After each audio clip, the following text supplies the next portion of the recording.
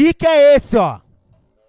Essa novinha tão acelerada, diz que a mocinha, mas já tão fudendo. No TikTok ficaram famosa, só que o pai dela não tá entendendo. É que o do Red tá monitorando, se ele te pega ele joga lá dentro. Mas o melhor é que a novinha gosta de ficar com a danadinha ardendo. Elas gostam que bate, elas gostam que xinga, elas gostam que pega firme, que dá tapa e mete a pica.